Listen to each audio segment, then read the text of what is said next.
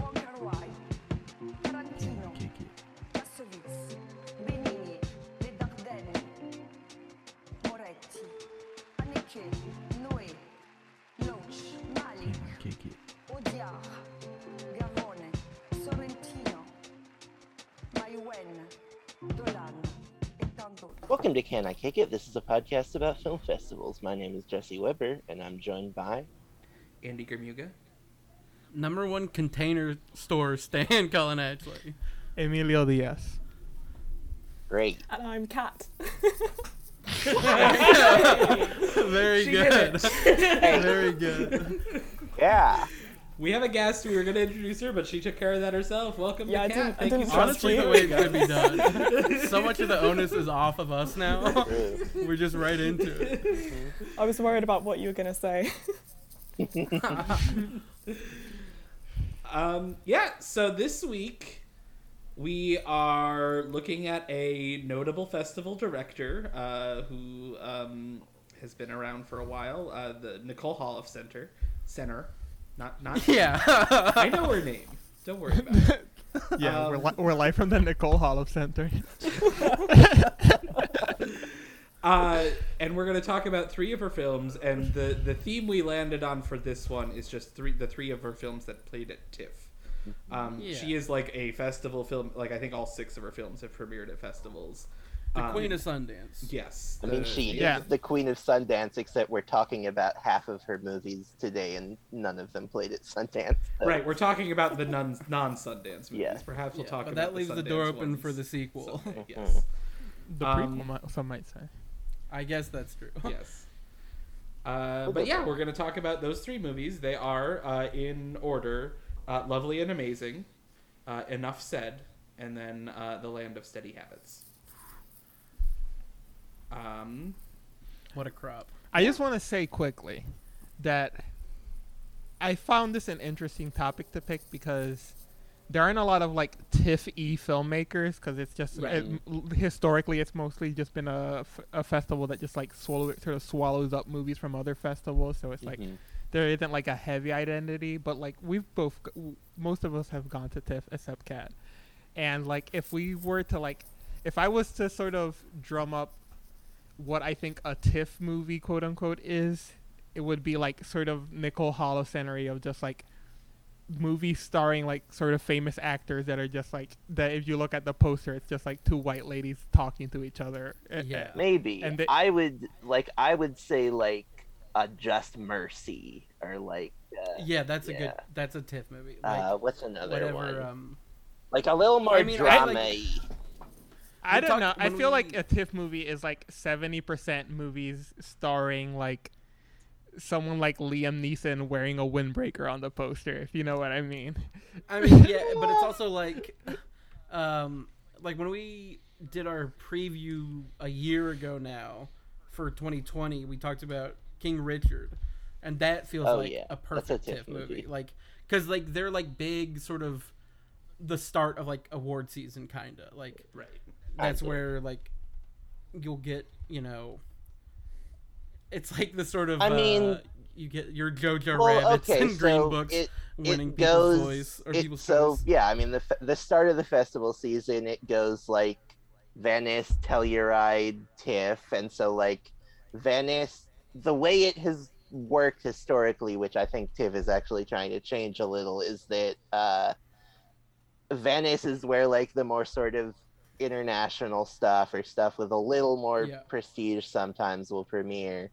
Telluride, you'll get a lot of stuff that is kind of premiering at the same time as Venice, and like also like more prestige-y stuff. I think the Telluride will also have like every year there's like two weird movies that premiere at Telluride and then come out like 9 months later and don't exist, like Norman, The Rise and what the fuck is it called? Yeah. The one with Richard. Yeah, the Richard Gere movie. Yeah. The rise, the tragic, right? The moderate rise. There's too many adjectives in the title. Yeah. We're never gonna remember. But anyway, and then TIFF tends to kind of be like, they sort of they play those movies that have already played Telluride and Venice, but then the stuff that is left, like premiering at Toronto, often is like, it's like a little less interesting, or it's like super crowd pleasy, so it's something that they want to be seen with like a big audience. I think in the like few years before the pandemic, they were like kind of trying to change that perception.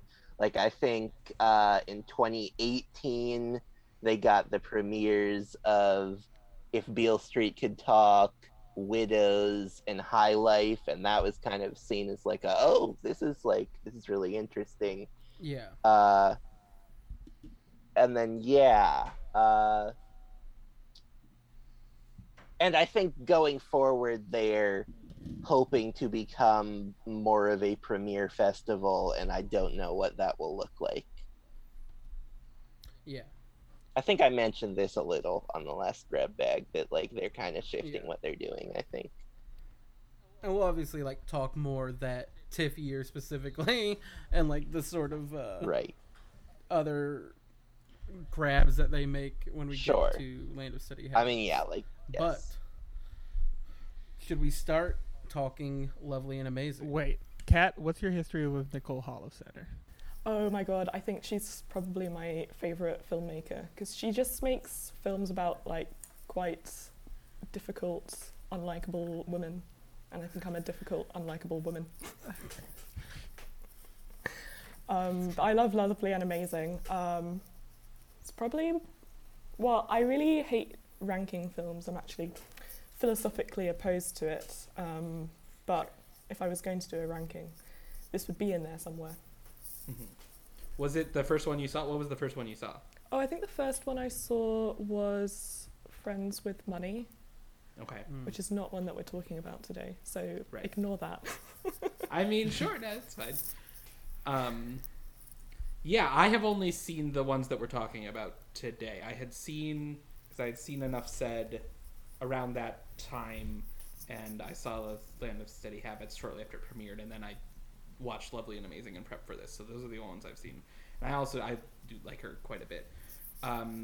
But to get started on Lovely and Amazing, so this is her second feature, right? Yeah. And it's it premiered at Telluride, which we talked a little bit, and it played a bunch of festivals. It played TIFF, Tribeca, and LA Film Festival. Which I think at that point, Tribeca and LA Film Festival were both fall festivals. Tribeca's now a spring festival. LA Film Festival was a spring festival, and now I'm not sure it exists anymore. Yeah, it's not one you hear about a ton. Yeah. Yeah, it used to be like you'd get Sundance, and then that would have a ton of movies, and then South by Southwest, and there'd be like a few movies that are kind of interesting, and then Tribeca is like movies that didn't get into either of those festivals, so like there's maybe like one or two things that are interesting, and then LA Film Festival was after that, and just like there's nothing left. Sure. Which is probably why maybe they're back doing something in the fall. I can't remember. Obviously, whatever it is wouldn't have happened last year. Right. But yeah, I'm not really sure, like how, like, I see in our notes that Ebert was really big on it immediately after Telluride, and then it became like an indie spirits darling. Yeah. It's like, because her first movie came out in like 96, and it took her like 6 years to get it made. And it got like bought out of Sundance. And then this one, 2001 is like a shorter sort of window, I guess, like by a little bit. I mean, she seems to make movies at a pretty slow pace, which, like, I don't know how much of that is like a choice of like she wants to spend a bunch of time on scripts, and how much is just like it's hard for women to get movies made. Because like I was thinking, like, feels like it's been a while since Land of Steady Habits, but then like it's not She did Miss Fletcher. She did a right. TV show, right, yeah. and that's Yeah. the other thing is that she does. She has a very robust. Yeah, she TV does a lot of directing TV career. stuff. Yes. Like like Miss Fletcher, which that was that like her doing the She whole. did the pilot. She did the pilot and was like more involved on that, on like a producer level. But like she also just I like think so, directs episodes of whatever. So yeah, that's like another Yeah. thing that probably contributes. But what I was saying was that like I was thinking like, oh, it's kind of been a while since she did a movie, which was Land of Steady Habits, but like it has not been as long yet as it was between Enough Said and Long of Steady Habits. So Yeah. Right. Then but like I was listening to a few interviews with her, and she was talking about how she takes these script jobs and like directing jobs mostly to like pay the bills. Sure. And like when she has like her movies getting made, like that is like, you know, obviously what she's focusing on. And like she wrote, like, I'm sure we'll get there like in the timeline, but there's like stuff around Land of Steady Habits that she wrote, and like she's writing something new that I think is gonna be great. But yeah, and then so Lovely and Amazing, you know, is Keener again. She's worked with Keener in all but Land of Steady Habits, and Emily Mortimer, Brenda Blethyn, right, as the mom of everybody, and it's like this family of these women, and like their youngest of their family is like Brenda Blethyn's adopted daughter, Annie, who's played by Raven Goodwin.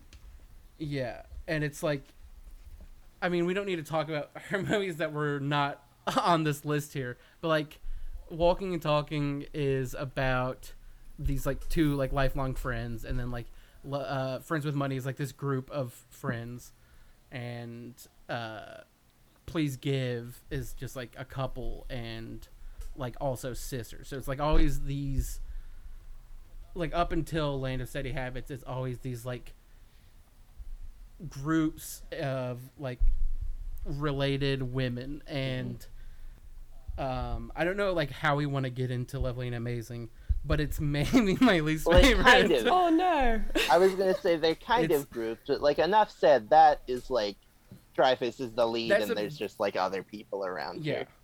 that one is like where it sort of Right, yeah. splits. Like, and I don't know really how to explain like why I didn't vibe with Lovely and Amazing, and I don't know if it's like if I'm being like unsympathetic to Hall of Sinner as a writer, where like I feel like, you know, Please Give and Friends with Money are observing these like upper middle class like ennui in a very like astute way, and like I feel it, and there's like humanism there.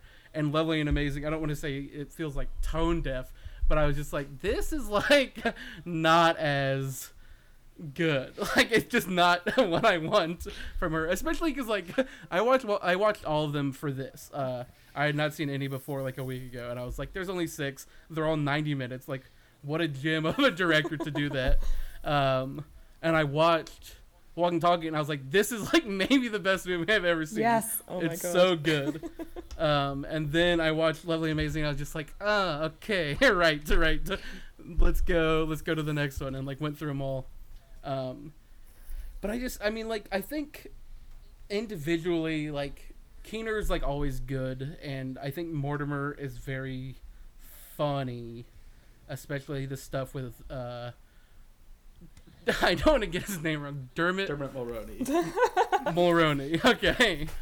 And like that sort of, those relationships are funny, but like the statutory rape stuff I didn't really like at all. And I feel like some of the stuff with the daughter and like the like big sister stuff feels, that's where I'm like, it's like the least well observed that like I think I've seen from her fully.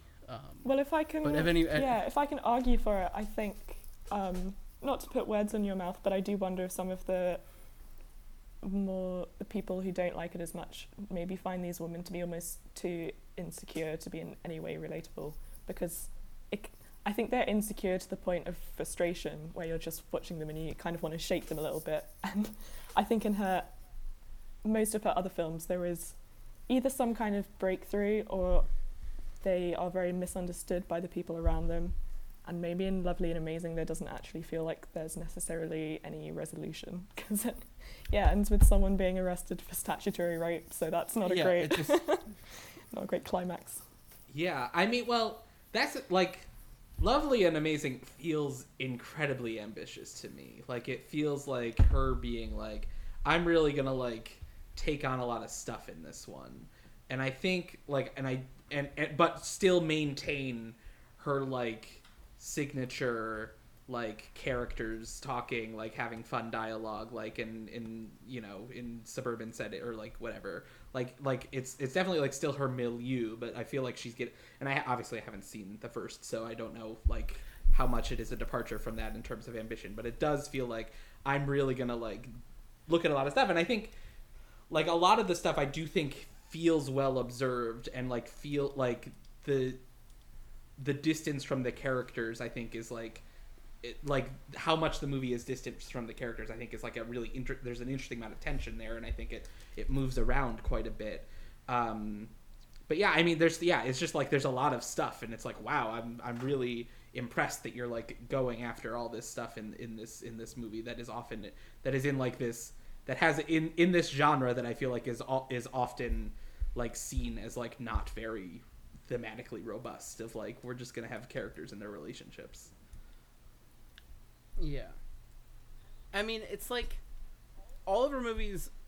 I think Land of Steady Habits is like an exception because it's based on a novel, and like everything that is sort of like not as Hall of Sinner-y, I can just like chalk up to that. But all the other ones are so much like they fit her style so much, in my opinion. And like one of the things that I love that she does, and she like has it from the jump with Walking Talking, is like the movies just sort of start and end, and there's like no, like she sort of forgoes like for lack of a better word, hacky like emotional catharsis scenes, and just has it exist as it would like in real life. And it's like extremely well observed, I think, in Walking and Talking, and I just don't know, like it's really like hard to pin down, I think, why Lovely and Amazing just didn't have it for me.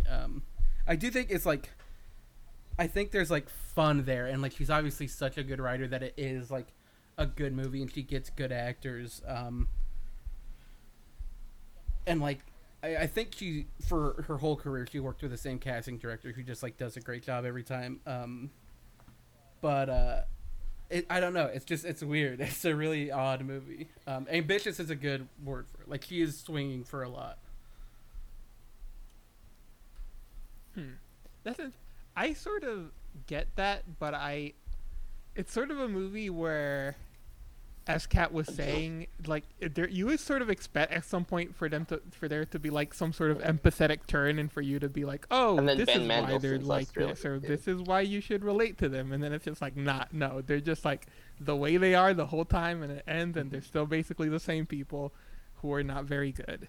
And it's like, I sort of really appreciate that and found it very funny. When it like comes to it sort of like Hall of Sinner-y and like non-conclusion, I sort of found it, I started laughing because it was just funny to see a collection of people with almost no redeeming qualities is too harsh. Yeah, right. Ouch. But it's like there's no redemption attempted from the part of like the direction or the script. It's just like, this is what these people are, and they have their like upside and their downside, and sometimes their downsides will take them down like weird roads that might not lead to them feeling better about themselves, but you do sort of get them by the end in a way that I appreciate. I really like Emily Mortimer in it. She's very funny. She has a sort of weird accent, but I enjoy that about her. Sure. I mean, she's always getting these like English actors to play American. Like, she does it with Blethen and Mortimer in this, and like Rebecca Hall in Please Give. And then the reverse, the shock of the century, when I found out yesterday that Toni Collette was Australian. Oh yeah, she does an accent in an episode, yes. But yeah, I think Mortimer's really funny. Like, she is like Mendelsohn, obviously, yes.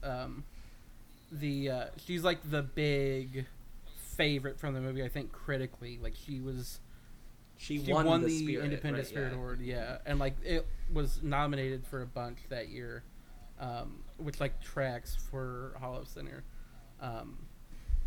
But like I mean I think it's hard to, it really is like, because I don't disagree that like the sort of lack of conclude, like we'll talk about it with enough said, but like there's a very clear, like, for lack of a better word, like redemption arc. Like there's a very clear, like, I think here's the thing. It's the fact that they don't really have a self-realization moment, whereas in, Right, in yes, something yeah. like Enough Said, which we'll get to, she like acts really badly. Everyone calls her out. She apologizes, and that's like quite cathartic to watch. But in something like Lovely and Amazing, I mean, I think you can kind of see why they are the way they are, in that their mother is like having plastic surgery, like Right, very yeah. invasive, and she, despite telling them they're lovely and amazing, they really don't seem to believe it, because they've just internalized all of this self-critique from her Yeah. for their whole lives. But there's no moment where they kind of have that breakthrough or realize that they're like behaving badly. And also, I think it doesn't help that quite a lot of other people also treat them really badly, so yeah. they basically get to be the victims the entire time. Yeah, whereas Yeah. like in her other films there tends to be a moment, so in Walking and Talking as well, like they have a cathartic reuniting when, and they Yeah. actually like discuss their friendship. But I think that's why I like Lovely and Amazing, because quite often in life I don't think you just get these well scripted emotional breakthrough moments, which are quite, satisfying to watch in a film. But I like the uncomfortableness of just not really watching anyone Yeah, realize I'll when say, they've- yeah. I'll say really quickly, this is a very accurate portrayal of having a very sarcastic family. I'll say. Well, yeah, I mean, it's so, like, the scene, there's a lot of good stuff around the scene where they go to the movie premiere, where everyone's, like, talking about, like, how Keener, like, could be in movies and everything. And then really what I love is when Mortimer, like, tries to help the dog and, like, gets bit. And it's just, like, they do that. She does it again, I think, in a different way in Please Give, which is, like... not to keep like talking about her other movies, but they're all like such of a piece in a way, where it's just like Catherine Keener has like so much like white and wealth guilt, that she's like aggressively trying to give everything, and she's like trying to give her leftovers to just this like African American guy in the street, and he's like, I'm waiting in line for the restaurant, and she's like, oh my god, and it's like the personal equivalent of like getting bit by a dog. Is just like the egg is so much on your face there. And I think like it's just a thing that she does really well, of like giving these people sort of comeuppance in a way, for like their like aggressive good personhood, like oh, I'm gonna like rescue this dog because I rescue dogs, and like I get bit by this like random pooch. Yeah. I mean, I also, this is like sort of weird, but I also sort of really like the like James LeGros stuff, where he's just like the worst boyfriend of all time, where he's just like, Well- he's just like, but I liked it because he's also sort of accurate, where he's just like, you're so boring, like we don't like each other, we shouldn't be together. And Emily Mortimer is like, just like, I guess that's what relationships are. I'm with this guy and he doesn't like me, and we just have to stick to it. Well, yeah, and then Keener's get, is it Clark Gregg? Clark Gregg, yeah, of course, the great Clark Yeah, Gregg. and he's like cheating on her. Right. But then and also when like she gets hectoring arrested- her to get a job all the time because Right. her little like wooden chairs or whatever won't Yes, sell he at makes craft They're stores. so terrible. miniatures. Oh my Yes, God. they're funny. so awful, and everyone's like, "Oh, these are nice." I wish I wrote this down. There's like a scene where he like accidentally steps on it, and she's like, "Fuck you!" Right? Yeah, and It's he's so right, funny. and she's like, "You did it on purpose. I know you did." He's like, Yeah, "I'm yeah. sorry, Like, I you did." never compliment me. And then she's It's making really homemade wrapping paper. Also, is the other big craft project she does. Like Keener, I think is like that character. I think is really well realized in the like the self-involved like search for like creative fulfillment, but like not having any idea of like what that is or what she wants to say in any way. Like and just like being like, well, I just do crafts and like would like to sell them at like tchotchke stores and like make $50 a piece off of them, and like Yeah. that's not gonna happen. Yeah, I mean, it's Yeah. funny because it's like, she says she's making arts, but she's really making crafts, and I Right. think Kitsch. That's funny. Yeah. yeah. And there's like a later where she's like making out with Jake Gyllenhaal in the car, and then he like steps on the wrapping paper, and then he's like, "Oh, this is like really good." I also That's found right. that very funny. Right, and it's like the hottest thing anyone's ever said to her is when he's like, "Your wrapping paper is really good." Yeah. That relationship and all the Gyllenhaal stuff is like, it really like toes the line. Oh my god, it's so Um, insane when he says she looks like his mum, and then he says she's cute, and she says, "Didn't you just say I look like your mum?" And he's like, "My mum's cute." Yeah, Yes. it's really weird. It's like, that is The, not how you flirt. Is that how you flirt? I Yeah. might be getting it wrong. Yeah, I mean, it's like when she shows up to his house and she sort of looks like his mom. It's very. And then Right. It's like, we he's have the I same got that dressing gown. bathrobe, and he's like, "Don't say that." And also, like, she shows up to his house, is greeted by his mom, and then just, like, continues to power through and wants to go see him. She's, like, 36 years old and wants to, like, hang out with this 17-year-old at his mom's Yeah. house. Yeah, Like, yeah. She tells her like, "Oh, I'm a friend of what I forget the character's name," and her mom's just Right. like, "Okay." Right, and then she takes him into his room, and then, like, he, like, shoves the mom out of the room or whatever. It's very, like, Yeah. yeah.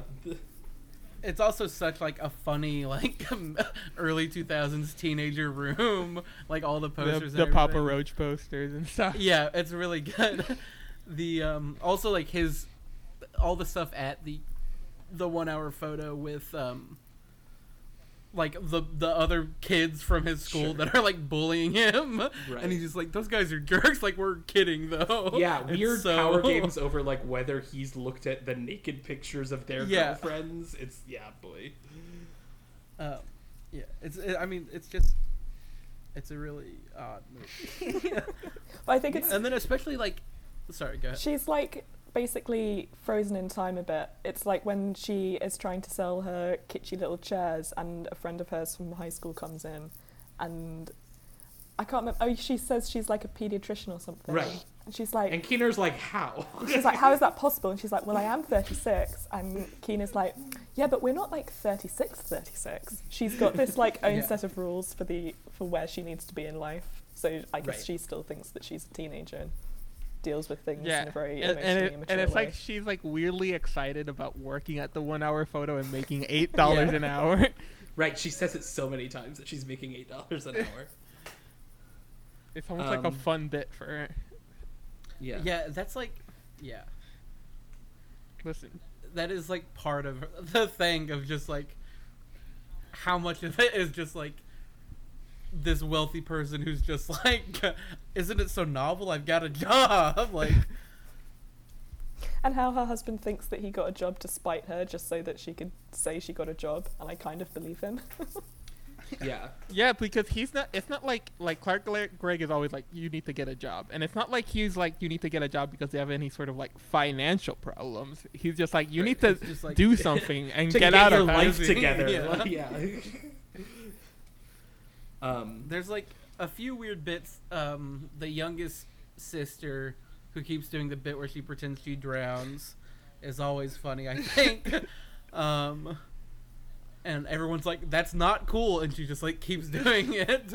And then the stuff with Brenda Blethyn, like the surgery. Yeah, we should talk like about that. as an undercurrent. I like don't know if it's like, I hate to say it's not necessary because it's so like boring to say that as a criticism, but like it's just like not giving me like anything really. I think it's almost the opposite. It's a contrivance so that the other sisters actually have to like all hang out and be together and take care of Annie.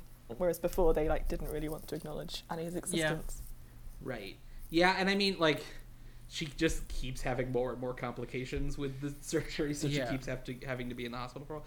I mean, yeah, like, I guess it is, like, that character, I mean, you can see how she is the mother of these two daughters, right? Yeah. Like, because she's, like, so obsessed with, like, obviously she's, like, getting plastic surgery because she wants to, like, look a certain way, and also she has, like, adopted this young black girl who, and she, like, and there's definite, like, it's definitely throughout the movie that, like, she's doing that so people will tell her that she's like a good person more Yeah. than anything else, right? And like, yeah, it's that character, I think. And then Cullen, you did mention the like big sister thread of it all, which I think like is really interesting, like in the way that she only gets like a couple of moments, I feel like, to like express like this is weird, like this is none of this doesn't feel right. I mean, that's another scene I really like, where she's like, yeah, I signed up to Big Sisters and I thought I would get like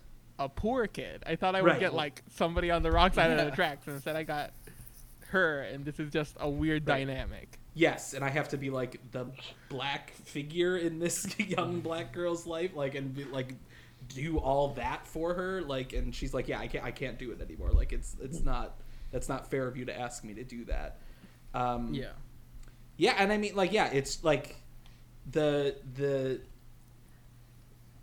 mother that would do that, and I think like, and it is because she does have 2 other adult daughters.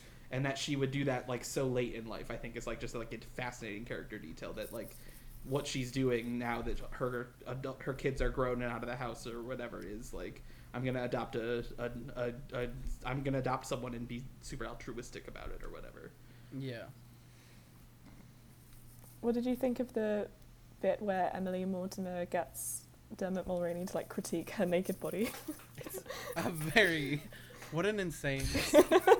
I mean, it's very good from Mulroney's side, where he's just like, this is a trap. You aren't gonna catch me. Yeah, he's like, what are you talking about?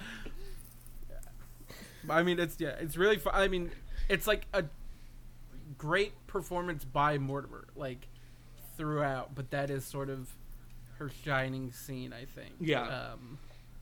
It's really like, oh, sorry, go ahead. No, I mean, because like, she's mentioned like being insecure, like obviously like they build up to it. She's mentioned being insecure about certain things leading up to it. She doesn't get the job because she wasn't hot enough or whatever. Yeah. And I think the way that the sequence builds to her like being like, what about my upper arms? And he's like, they're fine. And then she like wiggles them around and he's like, oh yeah, I see like what the problem is there or whatever. Like how like specific, like what specific notes she like knows that he's gonna say and that she's looking for, and like, but like how weird she has to be to get him to give them to her. Yeah, it's a very interesting scene. No, I mean, it's like a very good, I think, depiction of a lack of self-confidence, where it's just like up another person being like, no, you're fine, and her being like, but have you thought about this though? And just like show him a different part of her body, and he has to be like, listen, I don't know what you want me to, I guess it's like, there's some problems here. It's just very funny. It's also very funny to imagine him ad-libbing all of that. Because it's so specific to her. Yeah. They just turned on the camera and he was like, I guess one of your boobs is bigger than the other one? Yeah. And you're looking and you're like, yeah, it actually is. Listen. Yeah. I can't say that. But, this is a whole new level of intelligence. It's like, yeah, Amelia, what did you think specifically of everything that was wrong with Emily Mortimer? You said you had a lot of notes, right? Yeah, here we go. pull out the notepad.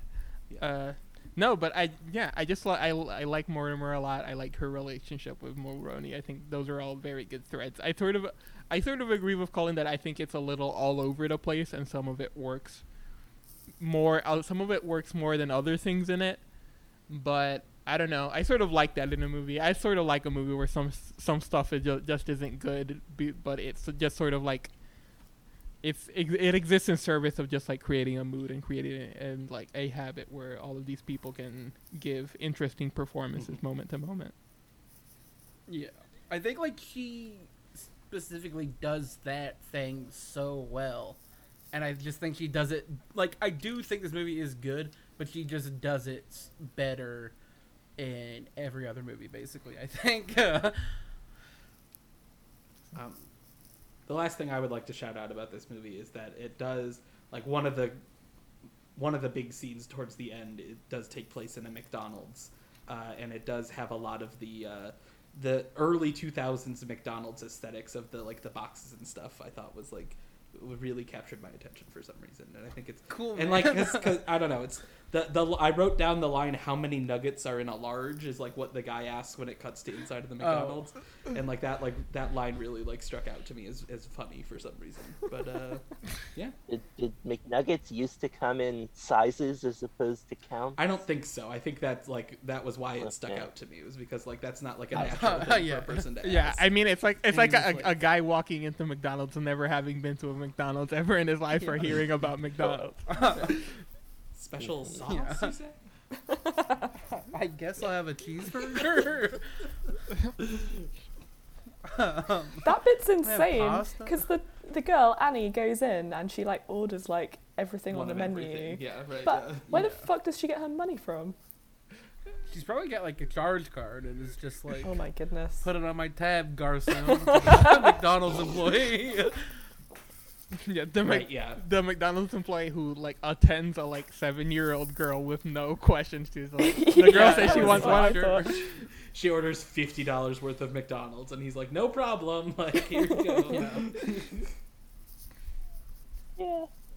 I feel like that is what the vast majority of people who work in retail or Yeah. Yeah. fast food or food jobs Just would like, do. sure, whatever. Like, you got the money. I'm not Yeah. gonna like. Let's just Yeah. get this over Yeah, with. it's like I'm 16 years old. I'm not gonna. They don't pay me to call CPS.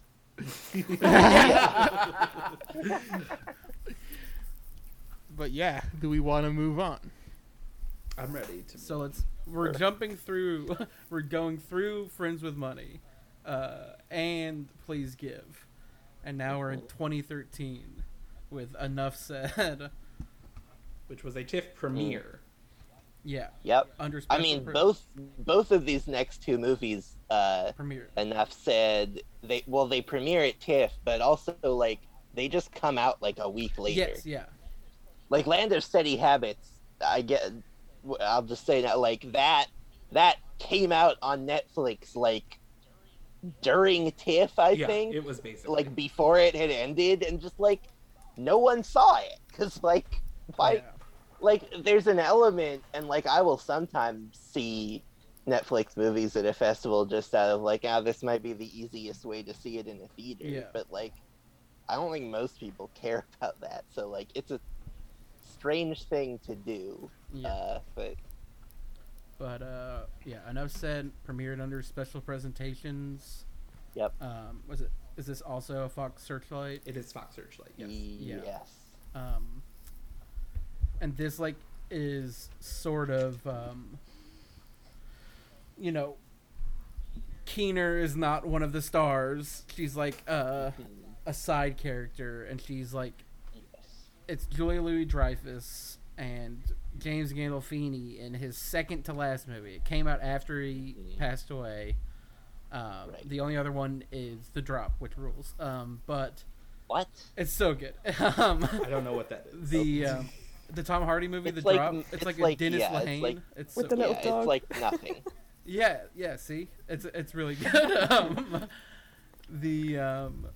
And it like got a pretty positive reaction, and like there was like a big Yeah. critical, or not maybe a big one, but there was like a critical surge, and there was like awards contention. Dreyfus Yeah. got the Globe nom. Like everyone was talking about Gandolfini because it was like such a departure Right. from Sopranos and like everything like that that he'd done. And he ended up with a bunch of nominations too. He got like Yeah. a SAG nom, and I think he won some critics awards. And it's probably her most like her movie that had the most mainstream success, probably, right? Yeah, I mean, it's like I definitely remember it. I wasn't really aware much like at the time when the Yeah. other ones were coming out. Like I remember Please Give, like I saw like Oliver Platt on like Jimmy Fallon when it like came out, and he only talked about seeing the girl with the dragon tattoo, the Swedish version. What a 'Cause memory! they were on like, you, this Cole. guy wrote these books and he died, and like they're all coming out now because it was like such a big thing at the time. And I was like a freshman in high school, like, oh, this rules. Yeah, I like Enough Said like had like so much attention on it. I think like Julia Louis-Dreyfus did like a pretty big press tour for it. I remember her Yeah. being on like a lot of stuff at the time. Sure. I mean, I knew that Enough Said was a movie before I knew that Nicole Holofcener was a director. I'll say that. Right. Yeah. That's probably true. Like I also like remember it coming out when it came out. So much so that I And think it's I saw it in about- theaters. Well, yeah, you had seen it previously, right? I'd seen it in theaters, and then I'd seen it twice previously. I'd seen it in theaters. I watched it on DVD, I think, shortly after it came out on DVD at one point. Sure. And then I rewatched it for this. So I've seen it 3 times. Nice. And it's about a massage therapist who is divorced and has a daughter going off to college, and she starts dating like a divorced television archivist, Which is totally a real who job. Oh my yeah. God, the dream. Who Andy in the group DM was like, "This is my dream job," and I was just like, "Yeah, man." I mean, it looks like a good Yeah. job. And he, It's like a job with no He is- responsibility, so Yeah. dream job. right, and he's like able to recite like Saturday morning lineups from like any year you give him or whatever. Yes. I love it. Yeah, and he's like, "That'll make TV like Jack Benny." But he also has a daughter going off to college, so they like connect and start dating. And then there's a wrinkle. Right. And, yeah. At the same time, Julia Louis-Dreyfus has also at the same party met Catherine Keener, who she starts a serving rich as a poet. Right. Right. She starts serving as a massage therapist client. She's her client for a while, and then they become friends. And then, like halfway through the movie, guess what? He's her ex-husband. James Gandolfini Yeah. is Catherine Keener's ex-husband. You find out, which I feel like the marketing gave that away. Like, Oh, it was I had no idea. hugely featured in the You trailer, did? and then you only find out like 60 minutes into the film. Right. It's really weird. Yeah. yeah. I mean, had no I've idea. never watched the trailers. I had no idea, and I was sort of surprised by it. Though at one point, like the fourth time, she has a conversation with Catherine Keener of like, my husband was such a piece of shit. He was such a they telegraphed it. a bit, he was such an obviously, but, idiot slob. Right. Yeah. Like, he was always talking about gabagool. You ever see the show The Sopranos? He's a lot like that guy. Yeah, this guy was a dead ringer. Yeah. Just not as nice. He saw some ducks. He cried all the time. Yeah. He was always talking about DVD players. This is all very specific season 1 Sopranos references. Right. Yeah, he had a horse named Pyomai. Oh, what else? deep What cut. else? Yeah, right, yeah. We He would, But he would yeah, have these dream sequences that were very long and very metaphorical.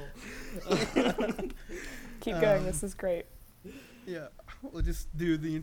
He was listening to "Don't Stop Believing" and then it just stopped. Like the record cut out. All right. My God, Anyway, spoilers.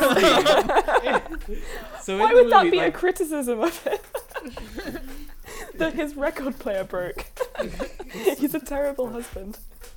yes. So yeah, I mean the movie is like, it's really like about Julia Louis-Dreyfus. It's like from her POV. Yeah.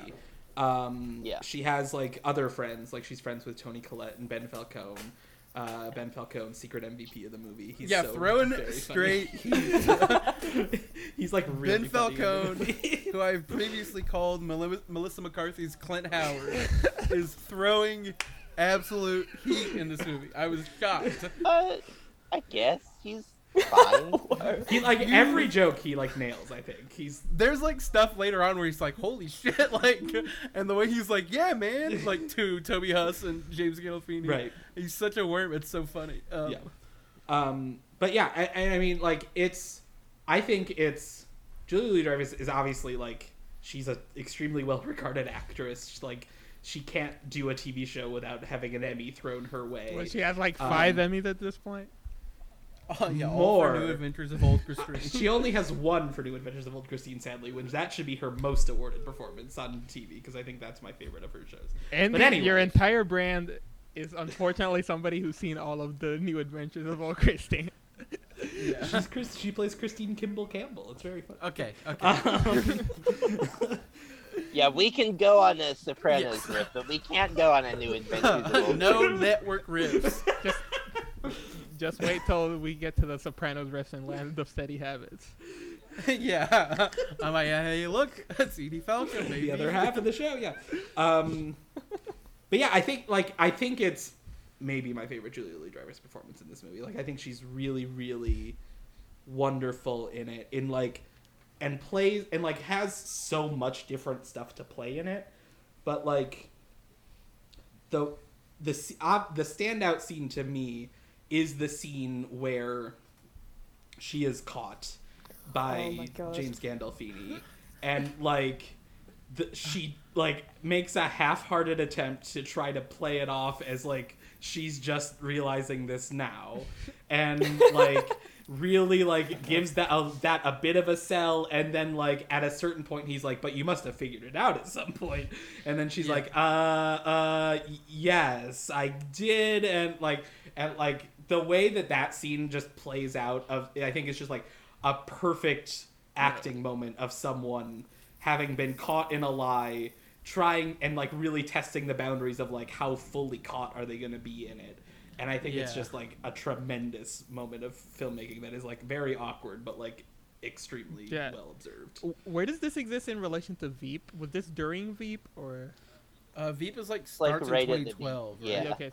So, Yeah. Because she's doing a lot of what she does in Veep very well, which is like realizing something is very bad in the moment and just making a face, which is always very good. Like she has like a good conversation with Catherine Keener, which is like a little before that, where she's like half-heartedly tries to defend Gandolfini and is like, you know what? I mean, somebody could like a guy like that, and then Catherine Keener just like says another cutting thing, and she's just like, ugh. And when they're like out hiking. Yeah. I mean, there's also the great moment where Gandolfini and Keener's daughter, like, she's like, oh, I want you to meet my daughter, and she just like hides behind a tree.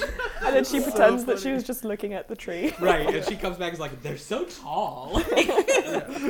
She was like, I wanted you to meet my daughter. Yeah, they're terrible daughter. She's I mean, awful.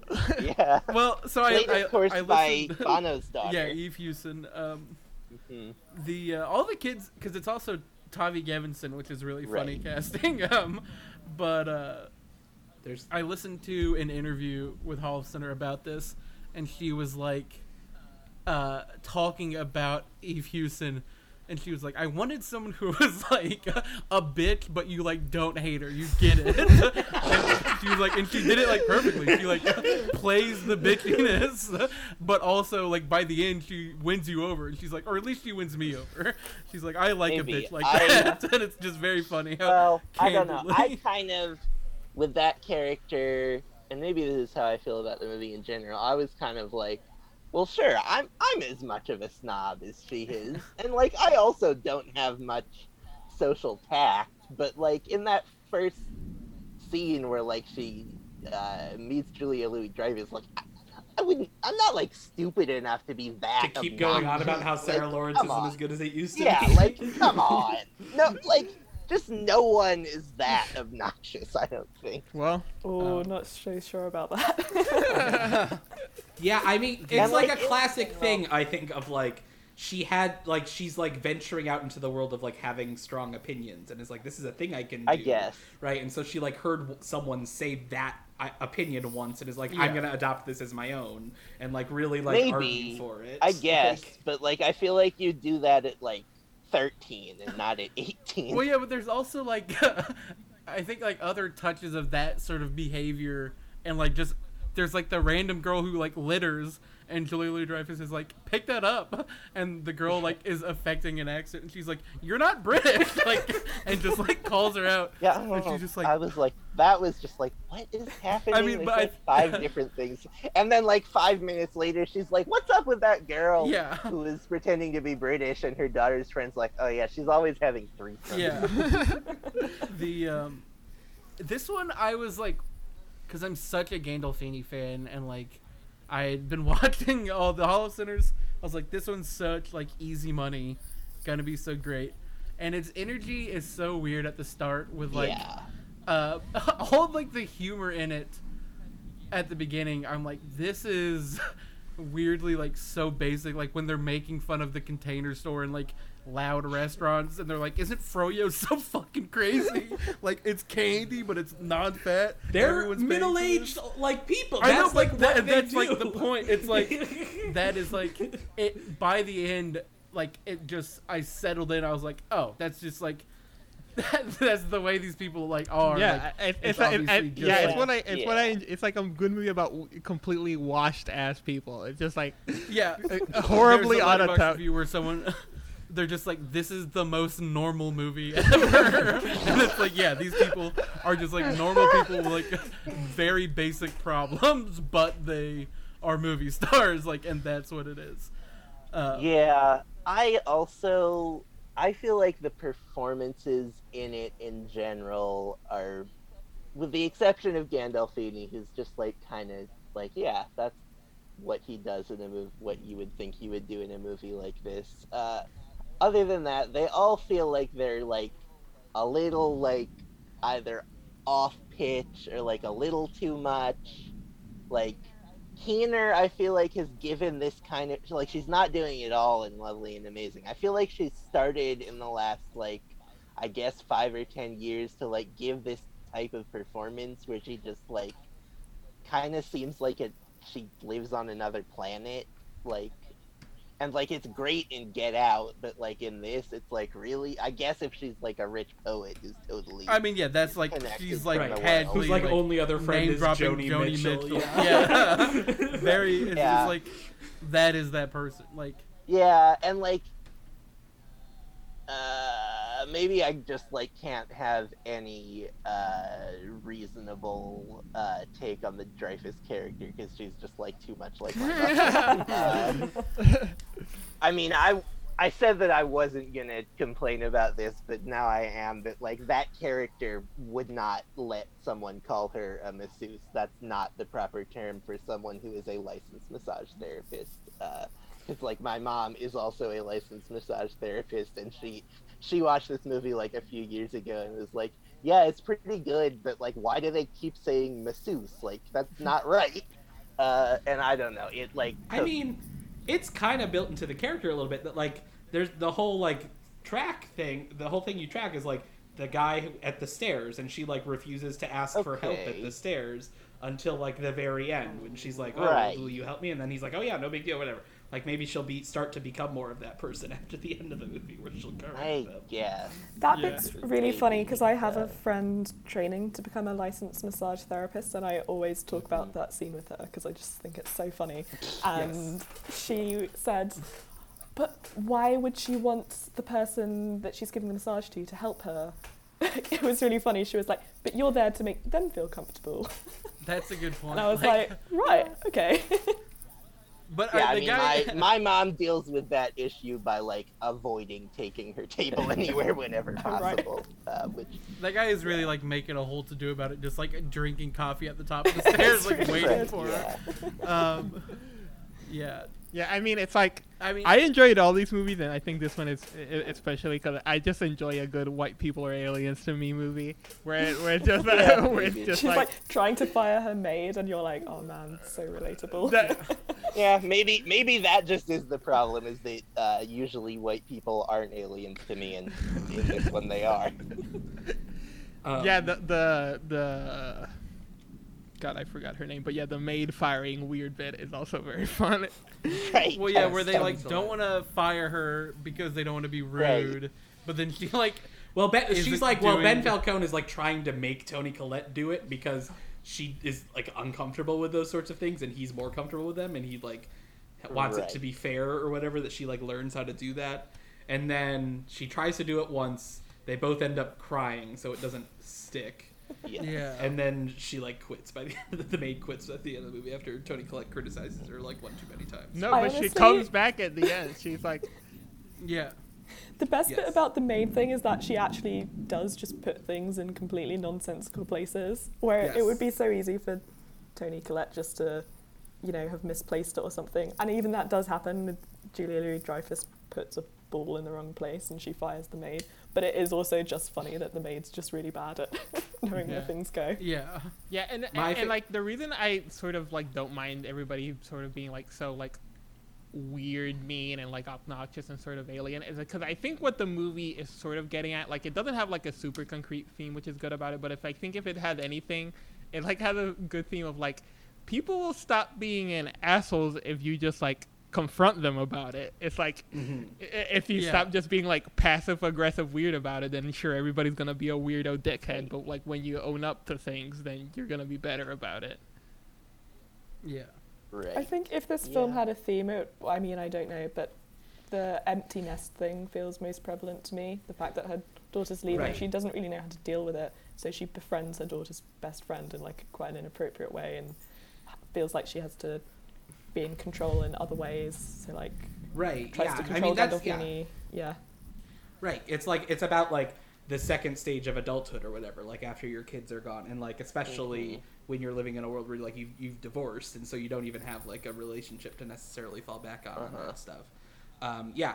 The relationship with Tavi Gevinson, I think we should talk about maybe for a second. Like, it's so fascinating. I mean, it's just like she just like vibes with it. Like, she just like is like, I'm just really gel with this kid. Like, I really like her, having her very around, funny. and so she like goes to inappropriate places and like so much to is invite her to stay in her daughter's room after her daughter goes off to college.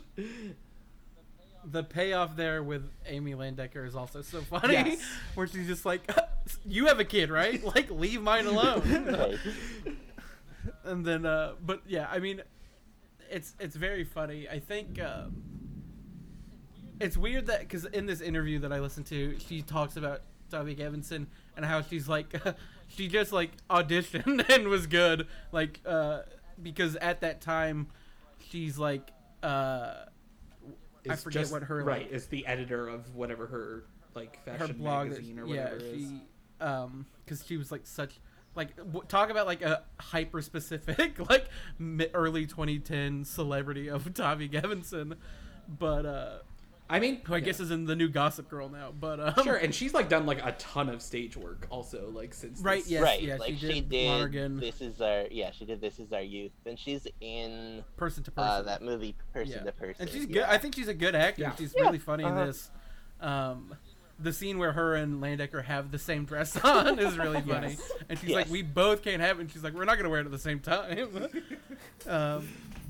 Yeah, I mean, yeah, and then, like, I think the way that everyone sort of confronts that relationship, like, Dreyfuss's daughter, it's just like, what are you doing? Like, this is not cool at all. And, yeah, like, the Landecker confrontation near the end is really, really funny. I think my favorite performance is Gandolfini. He's got such great moments, and like in particular, like the dinner where Dreyfuss is drunk and just like completely annihilating him, and he like you see like the tears like start welling up in his eyes. It's like so heartbreaking. so Yeah. mean to him. I mean, God. it's awful. when he It's says, awful. "I thought you liked me." It's Oh so my god. I'm gonna get you a calorie book. Jesus Christ. That's when she's like, I'll get you a calorie book, like as a joke, and he just goes, don't. And everyone's like, yeah, that's not a good idea. And Colette's even like, ooh. But yeah, I like, and because it's, the sort of thing, like everything he's doing that Keener told her about is like now annoying her, where he's like mushing around the guacamole to get rid of the onions. onions, and she's like, you know how many calories it has? And he's like, no, it's guacamole. And he's like, I don't know, 10. And he's like, I guess I'll just eat the cheese. But yeah, and then she's like, you don't know how to whisper. And he's like, what are you talking about? I'm like, why bring this up now, like at this dinner? But I mean, it leads to funny things, but I think his sort of like the way he withers like after that is really it's so spectacular. real. Yeah. And like what he does just incredibly as an actor, like the way he plays emotion like that. Yeah. I mean, the bottled. yeah, and I mean he's also good like when he's just being charming, like when the little Yeah. brunch is so nice. Well, I mean, All yeah. the bagels. Yeah. And then he exposes he is exposed, Right. and then he turns around and is like, you like what you see? Yeah. Yeah. And she says he looks healthy. Such a Yeah. funny line. I mean, I remember at the time a lot of the conversation was about like the high conceptness of it all, and like whether the movie like was able to pull off like that like high concept rom-com like sitcom hijinks of a premise. But I really do think, like, especially Gandolfini, like, especially Louis Dreyfus, like, they really sell it so real, I think, that, like, it's, like, Yeah. I think it really, like, the conceptiness of it all, and, like, doesn't really bother me at all in this movie. And I think it's really well done. Yeah, it's like pretty well realized for a movie that has like, but you asked two girls to the prom as Yeah. present premise. Yeah. But it's like Yeah. good. Julia's very good. She makes a lot of good faces. She's like Yes. 15 Yeah, great there's- faces. There's the I really like the Toby Huss stuff. Like, Yes. and when they're at the Always dinner so good. and he orders the bread, Right. and she's like, "No one wants bread." He's like, "Let's do a bread check." It's like such the like petty, argumentative, like broken up couple who are at this restaurant together. Right. And then their moment like, dropping her off at the airport is The, so lovely. dropping off the airport is so sweet. It's so good. It made me cry. Where, yeah, Oh. and like Hollow Center talks about that. Like, I keep referring just back to this one interview, but she's like, that moment is like, these people do hate each other, like you hate your ex, but like still, that's like your kid. Like you are the only two people who have this relationship to this person, Right. and like that is something that you can't like get rid of. Like you have, Right. like you have that. Like, and then there's like, you know, talking about sort of the grander theme of the movie. There was a thing that she said that I really was like, that's just so genius. And I'm like, of course, like after she says it, she's like, can you like cut that out of the interview? But she's like, are we all jerks and losers? Yeah, until we find someone that loves the thing about us that transcend the jerk and the loser. And it's like at the end of the movie, he's like, you know, I got these night tables that we talked about. She's like, really? He's like, no. And it's like so perfect. Yeah. I'm just like, you asshole. I mean, I want It's to like earlier when he says that he weaves, and she's like, "Oh, really?" Yes, and yeah, he's like, yeah. "No." Why would you think I How would would I do that? weave? Yeah. Yeah, I mean, to back to the Toby Huss like dinner scene. That seems so good because it's just like the perfect like example of like her being a little more broken up about it than he is. Like he is sort of is like a little more moved on. And just like, yeah, you know, some people just can't be together. And then Falcone and the other like, oh, did you Yeah. hear that? And it's like, what are you talking about? The sort of like passive aggressive Colette keep on talking about her next marriage, and he's like, we are together still. Yeah, she's just like, yeah, well, for my next marriage, I'd love to marry a guy like this. And he's like, next marriage? Yeah. And then he does it back to her at the later dinner when he's like, I'd love to be with someone who cares a little bit more about history. And she's just like, what are you talking about? It's like such a very Falcone thrown heat. Yeah. You can't be straight. My favorite Colette line is just the little tossed off thing where she like sends the kids away and she's like, go watch TV, no Cleveland show.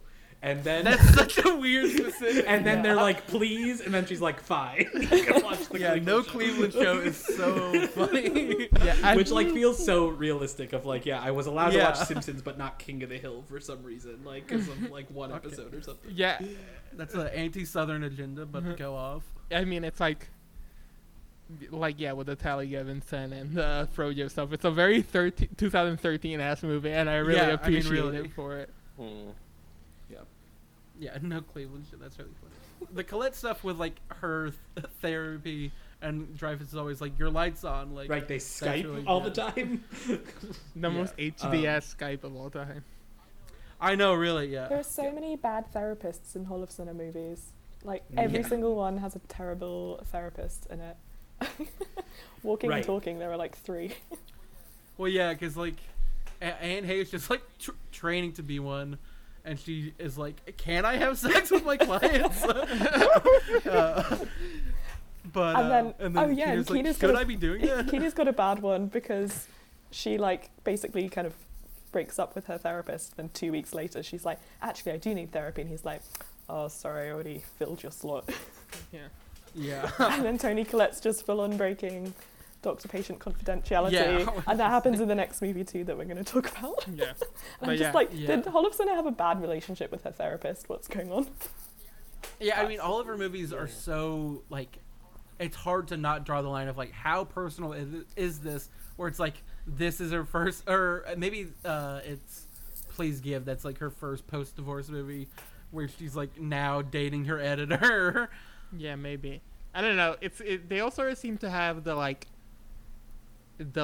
take of like, well, it's better if people just said the things they were thinking to each other, and I guess there's maybe like a take where you could derive from that of like maybe like talking to a therapist about it is sort of like going around it rather than confronting your problems. But I don't know. It is sort of a weird relationship. But yeah, I mean, my last favorite line from it, when Catherine Keener is like, "I have no friends," and then Julia Louis-Dreyfus is like, "You have me and Joni Mitchell." Don't we all? Yes. Yeah. It's so funny. Also, I think the last thing I will say is Jessica St. Clair is also really funny. It's like, I mean, yeah, that's the thing. She always client has who won't stop comedians talking. in it. Yeah. Mantzoukas is in Please Give. What's his name from 30 Rock is in Lovely and Amazing. Yeah, I mean, because it's Scott Adams. because it's St. Clair and Scott Adams, Drysdale, right? It's like they show up at. Right. Yeah. No, that's Drysdale and Heather okay, Burns. Right, yeah. St. Clair is one of the Oh, massage clients, yeah. The one who keeps talking. Hey, they all keep talking. If you ask me. Well, All right. If we ask you. We moving on? Yes. Her most recent movie. Yes. Hopefully not her last. She should have made like 15 movies is the thing. Like I agree. They should I all be could- like this. Right. Yeah, Exactly. I could watch these Yeah, forever. and it's like interesting because it comes out obviously the same year as Can You Ever Forgive Me, which she wrote and was Right. supposed to direct. It was gonna Right. be. She was gonna direct, and it was gonna be Julianne Moore Right. instead of Yes. Melissa McCarthy. yes. uh-huh. And then it like fell through, and Which I forget who It got was fired like- first. Which is, I'd almost say it's weird because Melissa McCarthy feels very Hall of Centery. I guess there's also the Falcone connection, but yeah, she is sort of in her she sort of reads to me more of in her wheelhouse than Moore, but maybe that was a studio thing. Maybe. I mean, Moore I could see being like, not a like budget Catherine Keener, but like that vibe, just like a little bit. mean, Everyone's a budget Catherine Keener. Yeah, I guess Moore that's has true, yeah. Moore has a kind of Keenery vibe. Um, Yes, I think that's right. She can play like, like waspy vibes for like lack of a Right. better word. Which is kind of like Keener is more obvious for that role than Moore, I think. Yeah, I mean, Keener as Lee Israel is an interesting call. Yeah. But then it's why can't I think of her name? Who directed it instead? Mariel Heller. Yes, Mariel Heller. She directs it, and Hollister gets her a only lot Oscar of nomination. Yeah, she gets nominated for an Oscar. She wins the Independent Spirit Award for screenplay that year. Mhm. What's her relationship And- with the screen? Like, did she like come out of the Spirit Awards and give a speech? I believe Okay, so. I think so. There's like a YouTube. Although video. it was a situation where she had like been fired off the movie, and then Yeah, that's what I was Mariel curious Heller about. Like, rewrote it. yeah, okay. Right. Yes. But this premiered at TIFF 2018, Land of Steady Habits, based on a book, and it played under their gala section that year, which had all the big ones like Stars Born. Was that High Life also? Right. Yeah. We That's talked Widows. the about one where they put highlight Yeah. in it, and it's in the disaster. Oh, and We talked First about that a few Man, weeks like ago. all these big, sort of like Right. Oscar-y movies, and like But there's always stuff in galas that's like, well, no one knows what this movie is, but it has famous actors in it, Yeah. and they'll come. Right, and because they do like one and a like day, the old right? people will like it. Yes. yeah. Maybe even more. I feel like there's like 20 galas. And this is a TIFF that the four of us were at, and none of us Ah. saw it there. And I remember I was going to see it, but the reception at the time, everyone hated it. Everyone was like, "This Yeah. sucks." And I don't know if everyone hated it. It was more just like, this is kind of Yeah, this is Well, what yeah, I think. Yeah, I was quite surprised when I watched it because I think I put off watching it for quite a while because of that. It just seemed that everyone thought it was just a classic white man midlife crisis movie, which I really don't think it is. I don't think so. yeah, Yeah. but what a mistake on my part because it's incredible. It's my second favorite It's Hall quite Center. Yeah, I like it better than Enough Said, definitely. It's so good, and it's like I don't know how much of it is like I love like a cold, like Yeah. blue Christmas movie. Like I love like everyone being tense around Christmas time. It's such like a great vibe. That I just was Great like vibe. the whole time I was watching, I was like, "Yep, this is good. This is also good. This scene's great. This performance is great. The kid from Yeah. Project X is like great in this." I mean, part of it I think is also just like Mendelsohn is such an incredible actor, my and it's God, so I nice love him. to see him not playing a villain in a $200 million movie. Yeah, he's like, he's so. I mean, you got Ben Mendelsohn made of rock going around Connecticut just slaying wood across town, and everyone is like obsessed with this guy. It's so funny, and then like he smokes PCP with these teens, and everything goes downhill from there. It's such a wild movie. Yeah. Yeah, this movie is like really crazy on a plot level. Like, why does half of it happen? Like the Yeah. stuff with the drug Which the is- drug addicted teen that he's friends with. Right, which is weird because like it is on a plot level. This movie is like so much is happening, but like I think the performances are much more grounded Yeah. in this than they are in enough. It's like I mean, I don't like the kid. Yeah, Oh, the the drug drug addict kid. kid I think is a problem in this movie. Yeah, He's- this is also. I think think I think he's It's like- fine. I think Yeah. that entire plot thing just reads super weird and not very good to me. Yeah. what it is. It's like no, it makes sense. To it's me. just It- clearly I- such a novel plot line. Right. Like I could see like reading this book that's like some sort of like Joshua Ferris ass like New York Times bestseller with like this sort of all these plot lines that read in a book or like that track in a book rather, and in a movie like I could see people bristling against it, but like I think it just works so well because like Jesse's saying, like everyone is just so grounded, like everyone plays it so well. Yeah.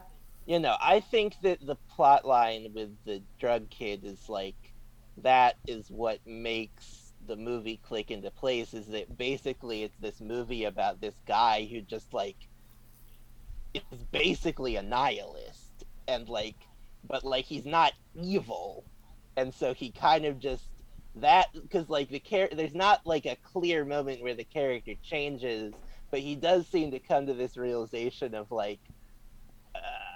I can like be this guy without like letting grievous like letting people like literally die and like letting grief like I think it really works. Are you saying that the Ben Mendelsohn character, you think he's a nihilist? Yes. Oh, right. I really didn't get that from it. I thought he was such a hopeful character, actually, which is what I really liked about it, in that, So that's interesting. yeah, it just seemed to me that everyone else really hates that he seems to be having a good time being divorced and jobless, and he's, like, so Yeah. enthusiastic about his... I don't think he really is having. Well, I a think good he is. time. He's just, like, doing it in such a repressed way. Like, he feels like Maybe. he's not allowed to express contentment. Like, it's almost like everyone else is projecting their depression onto him. Like, Yeah. it's like when he's living in the hotel room and his son comes and visits him and he's like, this is so depressing. And he's just like, Oh yeah, I Um, don't think he's depressed. I think he just like I identify with the character a lot. It's more just like, oh, he doesn't like give a shit. Like I definitely don't think think that, it's but I in a- think in more of I an don't think optimistic it's in way.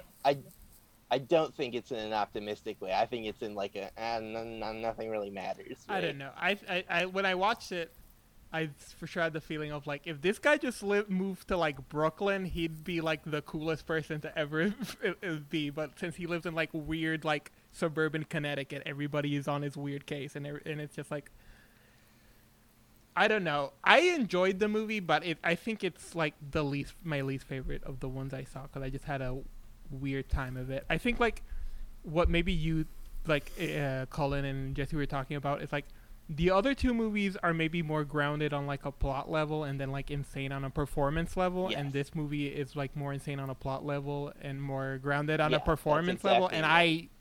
I prefer the former a lot more than the latter. I don't think I have an inherent preference between those two things. I think those two things can entirely work, but like in this case, the bizarre plot with the grounded performances works better for me.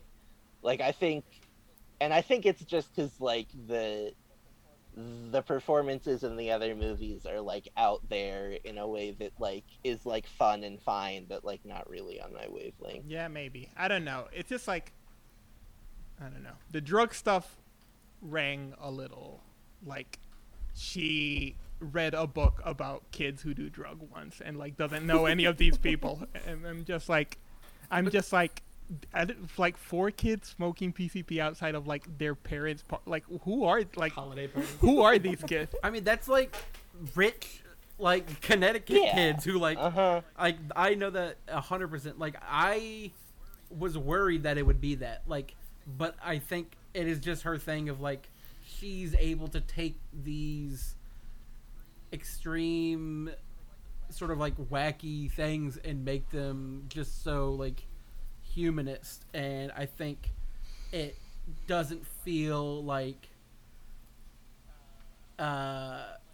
like, I don't know if it's the most, like, acutely observed, but I don't think it is like missing the mark at all. Like, I feel like she handles that stuff really well.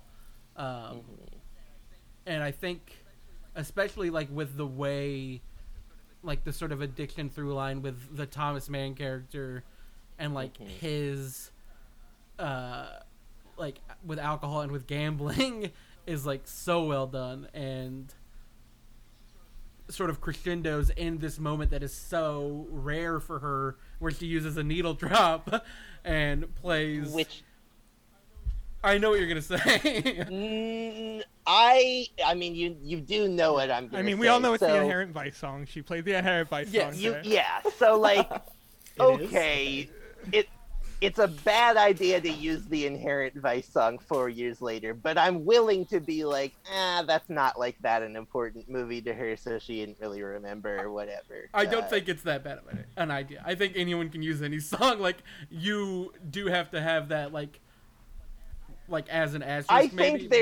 I think there's a few where it doesn't work. Like, it's not as bad as this. The really bad one is when that terrible movie American Animals used Hurdy Gurdy Man.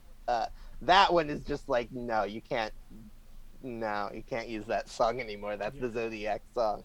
I don't think that's the case in this. I'm like, okay, I certainly wouldn't do it. It's a little, but also on its own, I'm just like, this, like, doesn't fit with the vibe of the movie. I think it works so well. I loved it so much. Of just, like, especially of, like, how jarring it is for her. Like, she doesn't really, like, in Walking and Talking, it's, like, sort of scored by music in a way. It's not, like, needle droppy. But this one, it hit, and I was like, holy shit. Yeah, this is so... I watched it with Cullen, and I can mean, confirm he did audibly say, like, holy cow, this is crazy, and I, like, did not understand what he found so crazy, because I thought it was I mean, you're right that jarring is the right word. But in a good way, in a way that I was like, no, fuck not yeah, in a Nicole. good way, I think. Go I on. mean, it's like, I'm sort of, like, in the Jessie camp of, like, I'm not gonna blame her. She, like, again, Inherent Vice is probably not a movie she cares about that much. She probably thought this is a fine song to use, and maybe like in a world where I hadn't seen Inherent Vice, maybe I would be like, yeah, that's a good song to use here. But in a world after I saw Inherent Vice, I'm like, that's the Inherent Vice song, and that's all I can think about. I think even in the world where I haven't seen Inherent Vice, I'm like, this is weird. Yeah, I love it. I think it's supposed to be getting at like, some, like, weird, like, is this sad, or is he just, like, drinking and doing his thing or whatever. I guess, but also I'm just like, this song just, like, doesn't fit in this environment. It's very at 70s, I guess. This is the scene where he, like, gets the big champagne out of the box, right, and then takes it. Well, yeah, he's like and doing delivery, but then like pulls over and he's like, "Oh shit!" and he like his car opens the breaks down, trunk right, and yeah, and he like he like props the trunk up and then just takes it out, and that's how he discovers the dead body. Yes. Yeah. I mean, and I think, like, to go back to the sort of, like, whether or not Mendelsohn is optimistic or not, I keep going, like, I was thinking about it, and I keep going back to the Christmas decorations. Right. He's just like, he loves them so much. Yes, it's, like, such a thing of, like, he is like, it's Christmas. Like, I'm going to put up these decorations, and everyone's, like, telling him that they're shitty or, like, too gaudy. And he's like, no. Like, Yeah, but then if you it's like Christmas. look at his ex-wife's actual Christmas party, it's so soulless, even though she's got yeah, this it's amazing. like very like modern. Like, yeah, like there's basically no real attention to detail on the house. Like it's not at all filmed in a like admiring way. Like you really don't notice it Yeah. at all. It's just in the background, which is why I think that it is optimistic, because he finds that life to be so desaturated, and he's like, there's got to be something better. That's why I've like divorced my wife and left my job suddenly, and no one understands my decisions, but I'm like holding on to the hope that I'm gonna find meaning even if I don't currently have it. Right. I mean, I guess that's the other thing is like, it makes like I guess the reason that he still lives there is that his son is there, but like he needs to go live somewhere else. Because sure. everyone Well, I hates mean- him for no reason.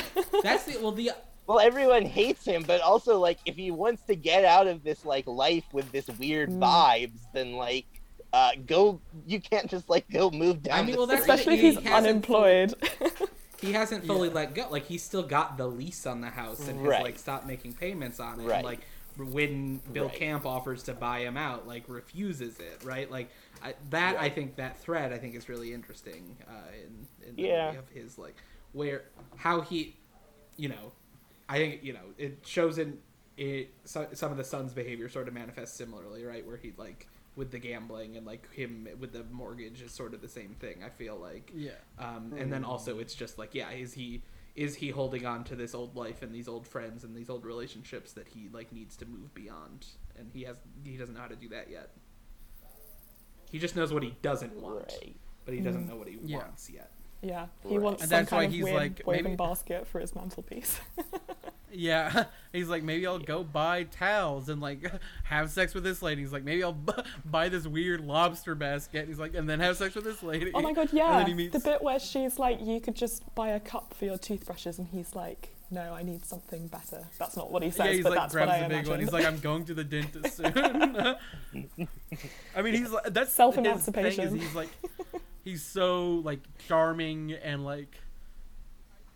I think he is like he's having a lot of fun, and because then like the friend, I think it's Josh Pace is the actor's name, who's like Yeah. the friend who he goes to the strip club with is like obviously so much sadder than he is, where he's like Yeah.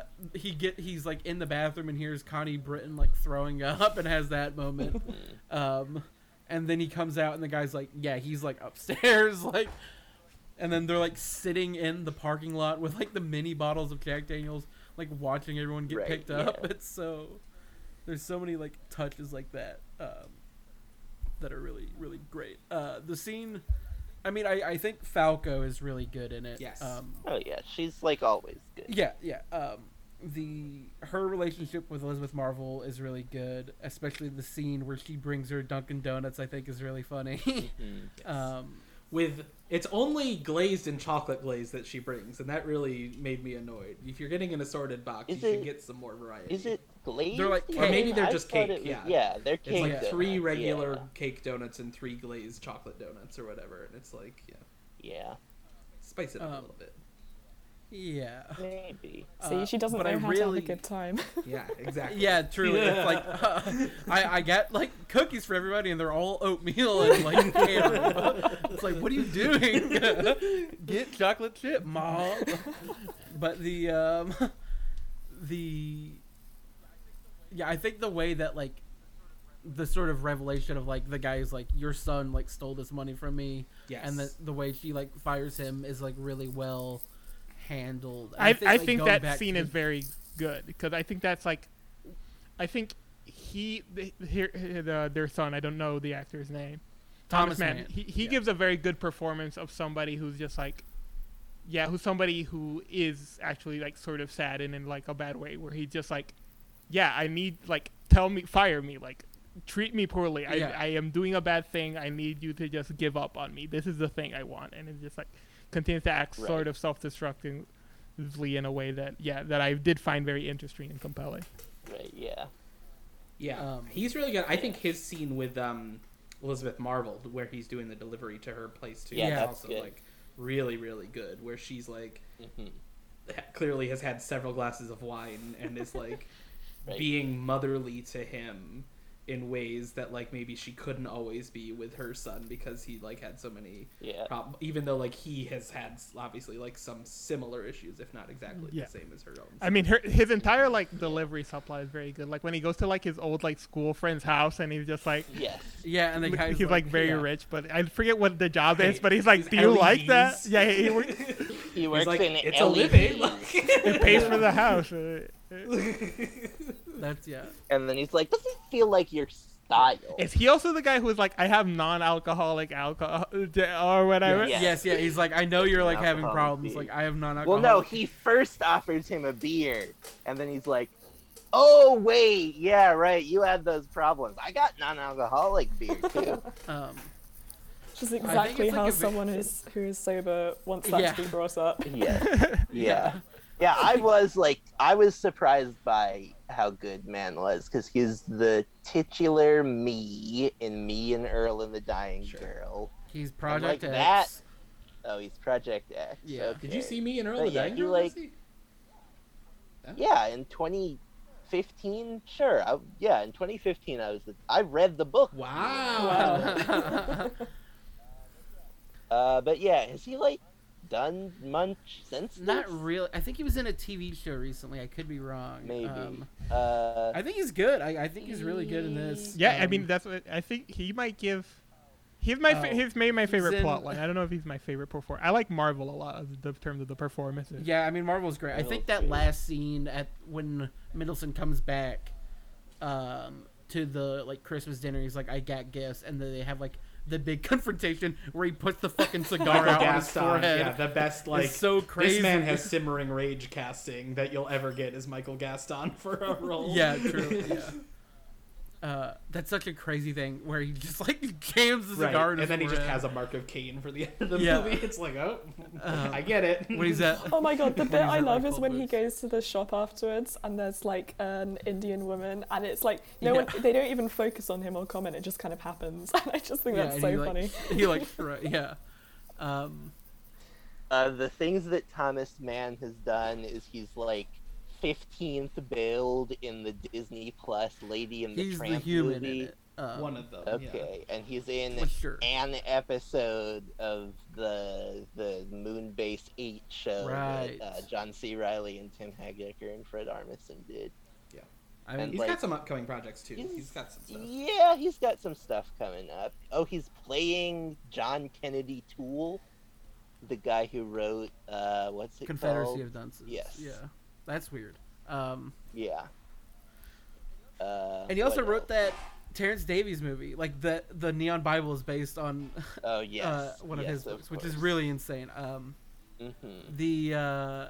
There's like a lot of little moments I love in this, and there's like an interesting through line between this and Enough Said of like parents being friends with the kids Yes. that aren't their kids, Right. where it's like when he goes to the therapist in this and he's like, you were hanging out with the kids, like why? And then like at the end they also do that a bit. And I mean, yeah, it's like this- the other side. Like Enough Said is they're sending him off to college, and then Yeah. Land of City Habits is like they came back from college and like are still living at home. Like, Yeah, I mean, one of like, I said this on Letterboxd that like the scene of Thomas Paine just like eating cheese at his dad's house because there's nothing else there. It's like I said, it was like looking in a mirror. It's like I've 100% just been like, I guess I literally have to eat something, and there's only like prepackaged cheese. I do really think like not to go back to it, but the scene with him and with Middleton and the character the Charlie, I think his name is, on the boat is really good, and I think it's filmed really interestingly. There's like, I don't know if it's like a different camera or something, but like when they first come in, their face like almost hits the lens. It's like they're so close up to it. Right. And then like the scene of them just like going back and forth, it's lit really interestingly. I thought it was like gorgeous. Like I will say, now that you've brought that does remind me that one thing that it's in this a little bit, but was more noticeable for me and Enough Said is like the way she shoots coverage is weird to me. Like, it's specifically, like, she will shoot coverage so that, like, in both shots, you can clearly see both of the actors' faces. So it'll just be like, she'll go from one angle to another, and they'll just be, like, obviously making a different face. Which, that's, like, just, like, that's a thing that just, like, is a thing that generally bothers me of, like, if you're, like, just don't do coverage if that's how it's gonna look. Yeah. You can just do 2 shots. Yeah. I don't know. I think in the micro, like, not to bring back the, like, to talk about the drug kid again, but it's like I'm just trying to figure out what my problem with it, and it's just like, it feels like, obviously, like Cullen jokes, like, she's the queen of Sundance, but all of her movies, I don't know, that feels like the Sundanciest plot line of all time to me, of just like, oh, well, here's like this sort of like weird drug kid who's gonna teach me a lesson. Like, if by the end he had just like woken up and realized that kid was a ghost, I'd be like, yeah, that's how that was played. It's just like, this kid isn't a person. This just exists as like a character to move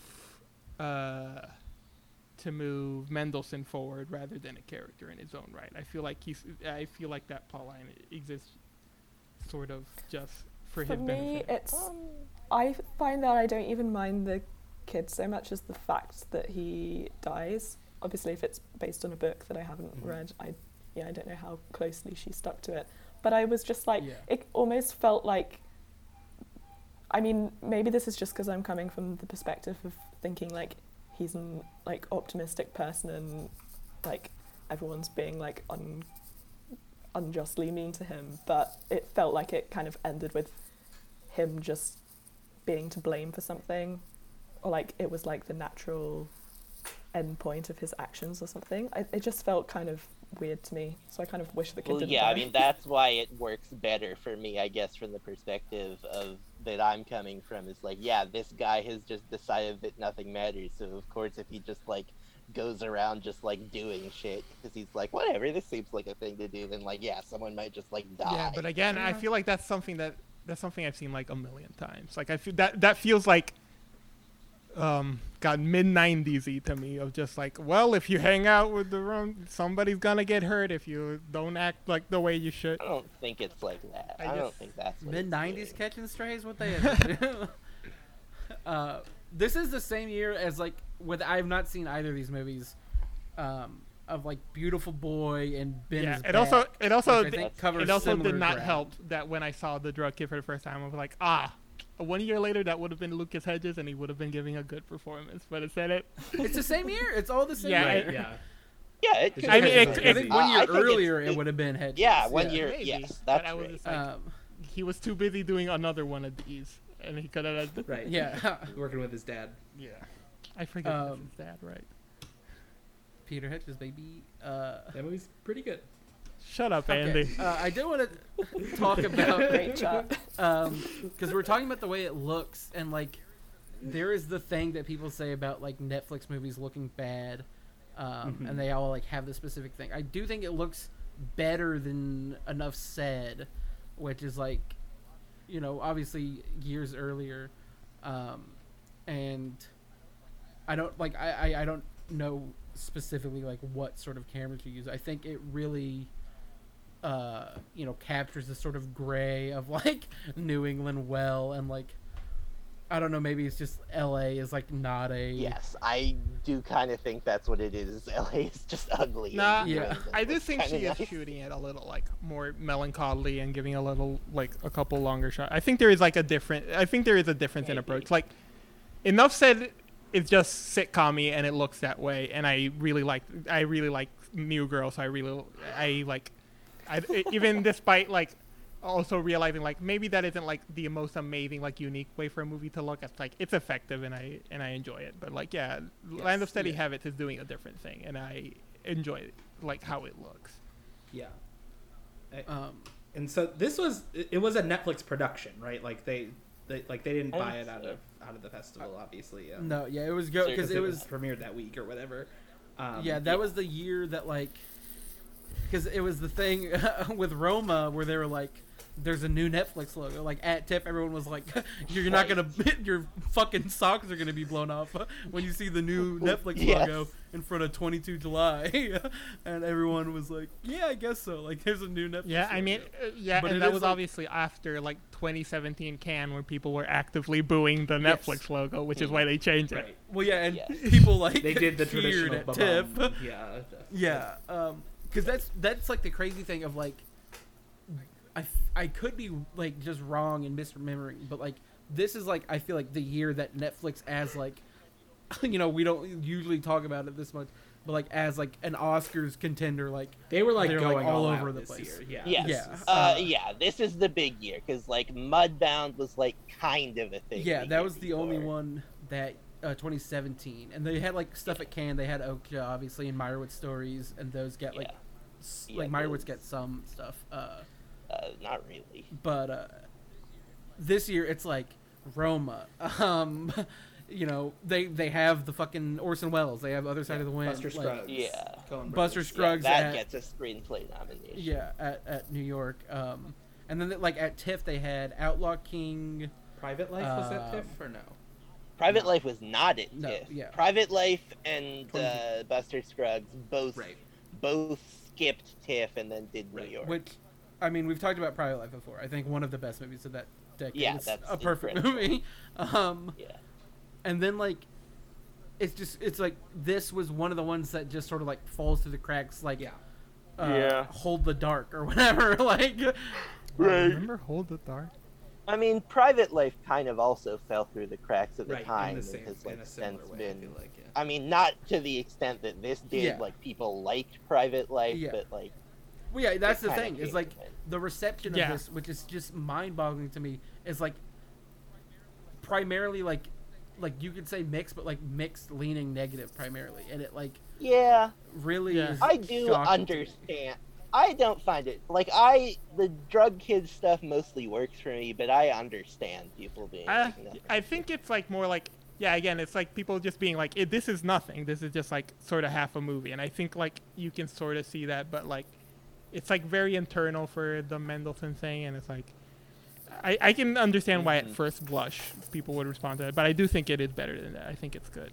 Yeah, I mean, like, I feel like the comment was like, it's like another like, is this asshole guy gonna like get it all to get like figure it all out or whatever? That people were like tired of seeing those, and like they were. I think that's, especially like, because Nahal so Nahal reductive, Center though. doesn't really do those typically, and so they were like, why did she make one of those? Yeah, it's like Which is, I think it's kind of. Yeah, I agree that that's a silly way to look at it. yeah, I do think that is very reductive of what the movie is. And people I don't- will, I don't- think, I don't- come around after. I don't hearing know if this, it's I don't know if it's and my fully plea to the reductive. I world. think that is Reductive is not Yeah. the word that I would use. I think it's more just like it's a movie. I think it is. doing. Yeah, that it in is an doing that in a interesting more way. interesting, like better rounded way. I gotta say, another reason why I can't fully love it.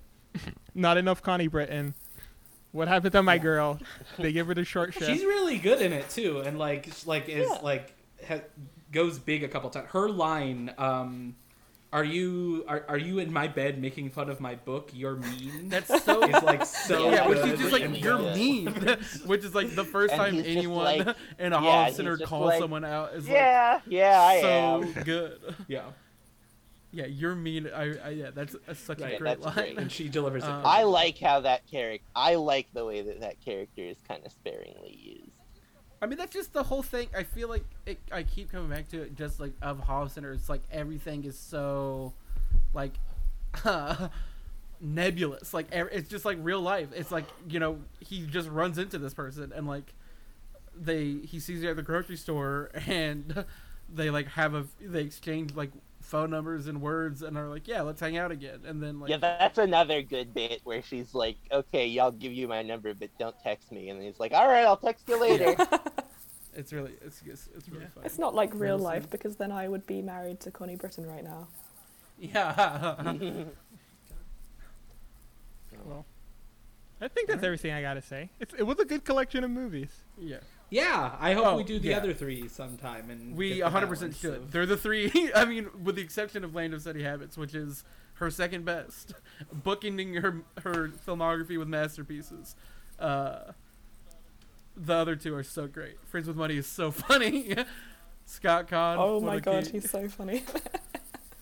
He's so stupid. Yeah, Friends with Money is like the one I'm most curious about because, like, oh, that's a real interesting group of people It's- to be doing a Nicole Hollis. I mean, yeah, movie. it's like everyone's so good at it. I mean, we don't need to go into it. There's a bit where Kathleen Keener is like with Frances McDormand as she's like complaining about something, and Keener just like, yeah, like just flabbergasted, like agreeing with her.